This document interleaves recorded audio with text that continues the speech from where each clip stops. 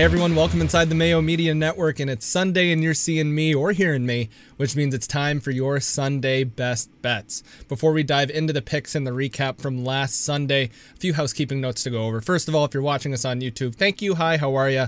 And number two, just go ahead, hit that like button, hit that sub button, and at the very bottom where the comment section is, go ahead, drop us a comment of what your favorite bet is of the day, or favorite parlay. Either way, let me know. And let me know if you want to see some different kinds of bets, different sports.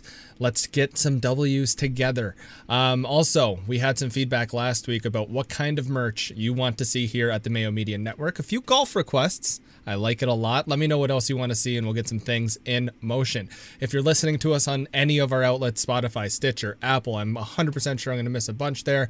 Go ahead, rate and review 5 stars. If you review us on Apple Podcasts, go ahead, leave your Twitter handle there as well, because you never know when Pat's going to give away $100. And it's just like the Tooth Fairy. It happens and you go, oh, okay, cool, that's awesome. $100 right in your pocket just for leaving us a nice review. Leave your Twitter handle, easy peasy. Speaking of easy peasy, it was an okay day last Sunday.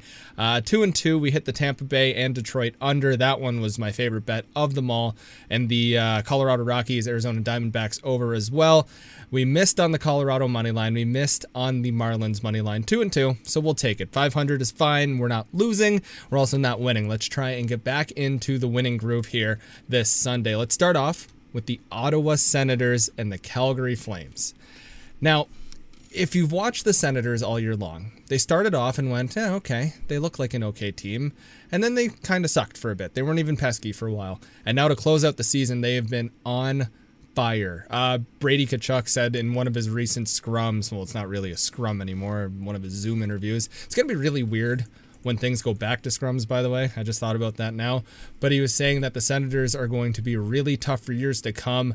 And usually when a player says that, I don't believe it. Because, I mean, you kind of have to say that about your team. It's not like you can say, yeah, we suck, like Elvis Merzlikins did. But I believe Brady Tkachuk. I think this team has a lot of the right pieces. And one of those pieces, Timmy Stutz, hat trick against the Jets. This kid is going to be dynamite. You see why the Sens are so high on him and why he went second overall. He's electric. I think he's going to have a fantastic year next season. Let me know what you predict for Timmy Stutz next year. How many points is he going to get? But I'm taking the Sens here, if you can't tell. Plus 162 against the Flames. The Sens are 8-1-1 over their last 10 games. And I kind of had to do a double take on that because it just feels weird thinking that the Ottawa Senators, who many predicted to be the worst team in hockey and just go through some growing pains, 8-1-1. They've only given up 17 goals during that span, 1.7 goals per game, if you can't do the easy math there. And they're also averaging, their offense has been working, 3.4 goals per game on that span. If you don't want the Sens money line, you can go for the puck line at minus 152, but plus 162 for the Sens is something I can do. And I haven't even talked about their opponent, the Calgary Flames, but it just feels like the Flames are going through so much turmoil. You don't know if they'll have Johnny Hockey or Sean Monahan next year, just because who knows what to expect for this team. I mean, you see Sam Bennett go from Calgary over to Florida, and he's now flourishing there. One of the best 10-game stretches of his career in Panthers history. So giving the Sens money line plus 162. Now, this game isn't over at the time of recording. They are now in the bottom of the 11th. It is 4-4, the Phillies and the Braves. So we're going to talk about everything before this game. And for this one, even though we should wait for the results here, but I kind of want to go to bed. It's late and I got to get up early tomorrow. So I'm going to give you the Phillies against the Braves here. I like the Phillies money line just because I really like Aaron Nola. He's having a great season, 3-1, win-loss, whatever, but his 2.89 ERA and his 2.42 FIP. I love that FIP. I think Nola's been electric. His stuff has been all over the plate. It's been great to watch him. Eno on the other side has been just one of the most fun pitchers to watch. His grand slam, I mean, anytime a pitcher hits a home run. Also, happy almost 5-year anniversary to Bartolo Colon for hitting his home run. Big Sexy forever has a place in my heart. But this game should be a fun pitcher's duel. But I just like how the Phillies have been playing more lately. Heading into this Saturday game, that is, 4-4, bottom of the 11th, 2 runners on for the Braves, with 1 out right now. The Phillies are on this 5-game winning streak. And even if they lose this one and don't get to 6, I'm still all over them just because their offense has been great, 5.8 runs per game, while giving up just 2.8 runs. Sign me up for the Phillies money line here, minus 114. And now the Twins against the Tigers. The Twins money line minus 162 is my play here. Kenta Maeda put in his best pitching performance the last time out. I covered on the Fantasy Baseball Picks and Bets show, and Maeda was my value, mid-priced pitcher of the night, because I just felt like Maeda was playing way too poorly for how good he actually is.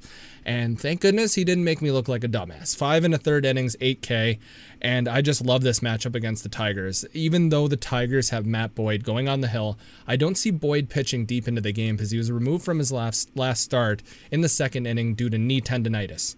Now, I don't have terrible knees, but knee tendonitis sounds like one of the worst things imaginable. He didn't miss his turn in the rotation. He just got his start pushed back a bit.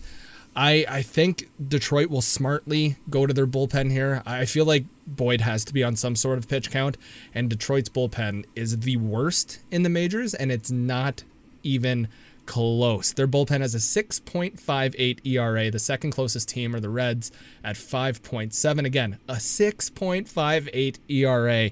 The Tigers bullpen has also given up the most home runs at 26.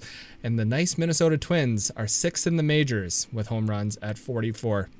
Now, yeah, the Twins don't have Buxton, but that doesn't really concern me as much because I just want to pick on this Detroit Tigers bullpen. I think they're that bad. They've walked the fourth most batters, and the team as a whole 2-8 over their last 10 games. Not great whatsoever. Quick recap of the picks. Senators money line is your plus play, plus 162, or you can take them at the puck line at minus 152. Honestly, don't mind either. I just think that the value at plus 162 for a team that's 8-1-1 over the last 10 games is phenomenal. I like the Phillies here in a pitcher's matchup minus 114, and I like the Twins minus 162. You parlay those three together with those odds, and I know the odds will probably change depending on where you're betting, etc., etc. Plus 698 for a 3-team money line parlay. Sign me up. Big fan of that. Thanks all for tuning in. This has been your Sunday edition of Best Bets. Best of luck, and we'll see you next week.